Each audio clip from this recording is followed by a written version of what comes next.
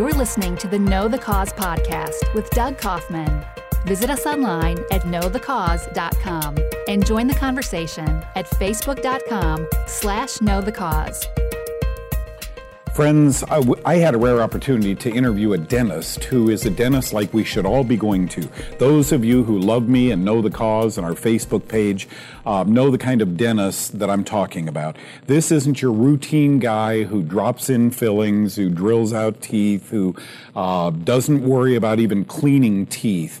This is a doctor who knows that 90% of us have gum infections, and there we go, in to get our teeth cleaned, and where does all that infection go? Dr. David Kennedy is his name, and by the by, David Kennedy, DDS, is where you go on YouTube. David Kennedy, Kennedy, DDS, go to his YouTube page. We only have a few minutes with him here. You're going to be thrilled. But after we're done, please begin to study what this doctor is talking about. This is a special man. You can also go to FluorideGate, FOULORIDE, FluorideGate.org for more information. Dr. Kennedy, all that's a way of saying, man, I loved meeting you a few months ago at that meeting, and I'm going to give the floor to you and let you begin to teach us what dentistry is all about today and where you would like to see it go. Well, thank you for the opportunity to share with the public the important things about oral health. Dentistry is a very important profession. Unfortunately, it's stuck in a 200-year-old model of surgically treating everything. Mm-hmm. If you got a cavity, we cut it out, and then we stick toxic mercury or something in there. Or their new favorite thing is to put the time-release fluoride thing in there, which is equally stupid. The tooth decay is an infection caused by a bug. Gum disease is an infection caused by multiple different bugs, but they're very similar. And so the path to health is get rid of those, disinfect that. And so that's biological approach to dentistry rather than a surgical approach, and that's really what the public demands, wants, needs, and it's not what's taught in dental school. Can I interject here? I go for a tooth cleaning like you do, like everybody does. Can you give us any preemptive measures that we might apply before we go to the dentist? How do we make sure our gums are pretty and not filled with bacteria and fungi? It's actually your dentist or hygienist's job to make sure that those bugs are removed. It's easy to do, but what you do is you start by looking at under a microscope to see if the bad guys are there. The microscope will tell you instantly. The bad guys run away and try to hide. So then the next step is to disinfect the gum with some solution that the bacteria don't like, that doesn't bother you, like salt water or iodine water or something like that disinfects the gums. Then you intervene, clean the teeth, and flush it out again. Look with the microscope, make sure you got them all. That's a cleaning. This stuff that they call a cleaning, where they come in and smear around with a rubber cup and poke in the gums with sharp instruments, is insane. It spreads bacteria to the bloodstream. It's exactly where you don't want them. And they're doing that day after day after day. It can be prevented. All you have to do is go in and disinfect the gums before you intervene. This is no different than washing your hands before you deliver a baby. Yep. Clean the mouth up, then intervene. But here's the problem. You know this in dentistry. The problem is we can't convince that hygienist, earning whatever her paycheck is, and we can't convince that dentist.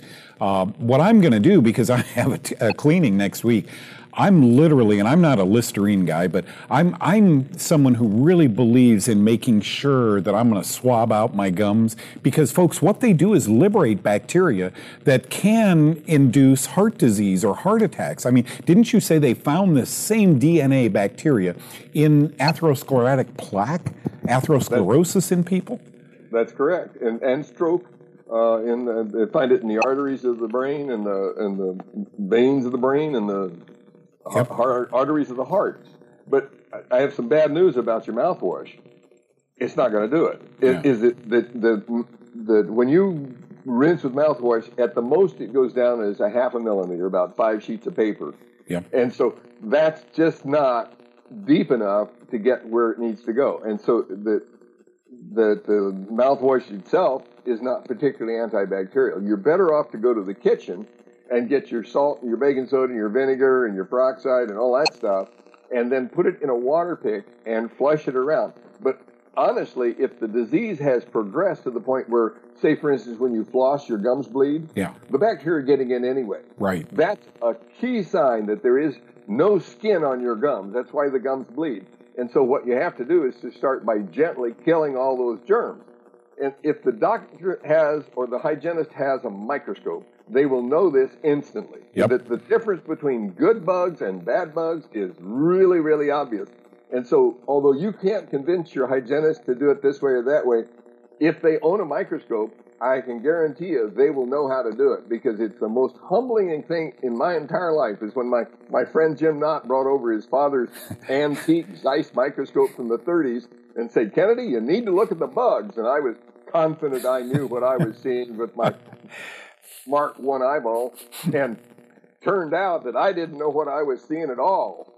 So get a microscope. Okay, now, as a biological dentist, you said that has ramifications over being cautious with mercury. How would you define what you practiced for many years as biological dentistry?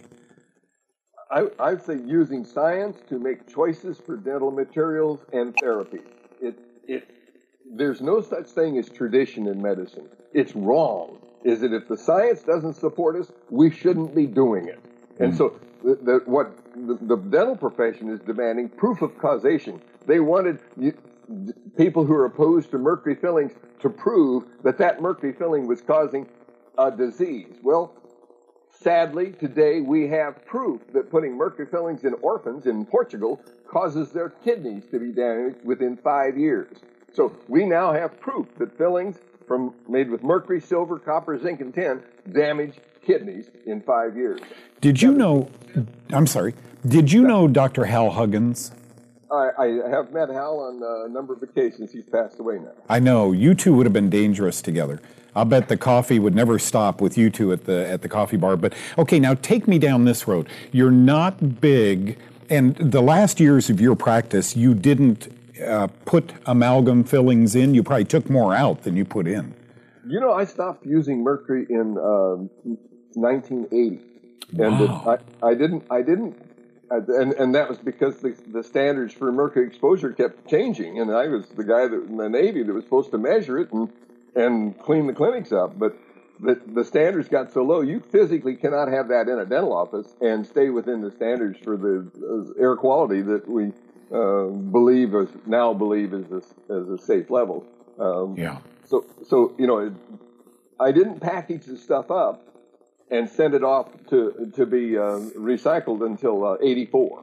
So my mercury-free date's 84. I quit using the stuff in 80. So I didn't know anything about it. It just that it didn't appear to be a good material to me. It was the wrong color. Yep. Well, I totally agree. Did you ever have health problems that you think might have been associated with inhaling all of that mercury? Actually, I can prove that I had some issues. I was part of a scientific study by a researcher, Vaz Aposyan, who has had the investigating new drug research for DMPS. Yes. And so he measured a bunch of students at the University of Arizona. The more fillings they had, the more impaired they were. He measured a bunch of dentists and dental assistants, and the more mercury that came out of them, the more they tested impaired. And so he measured a bunch of mercury-free dentists, and I was one of them. And what they found is that we were worse than the students at Arizona with a mouthful of amalgam, but we were better than the dentists that were using it. So it was like, whoa. It's a trade-off. Listen, it's against the law. You can't take a student and expose them to mercury in any classroom in the United States, and every dental school does that. Yeah, it's so not. That's against the law. You know what? Until an aroused public gets involved, folks, this is what we get. Listen, is your appetite whetted? Do you love this guy as much as I did at that meeting and since? David Kennedy, DDS, all one on YouTube. David Kennedy, Kennedy, DDS. You can also, oh boy, you want some fun, go to the website Fluoride Gate, FLUORIDE, fluoridegate.org. He's written a book. It's called How to Save Your Teeth. You can get more information by traveling in those areas. But how many YouTube videos do you have now? About 30. 30 of them, and each one more exciting than the next. Do you have a family? Do you have a mom and dad who are going to the dentist every week now because they have bleeding gums, bad teeth?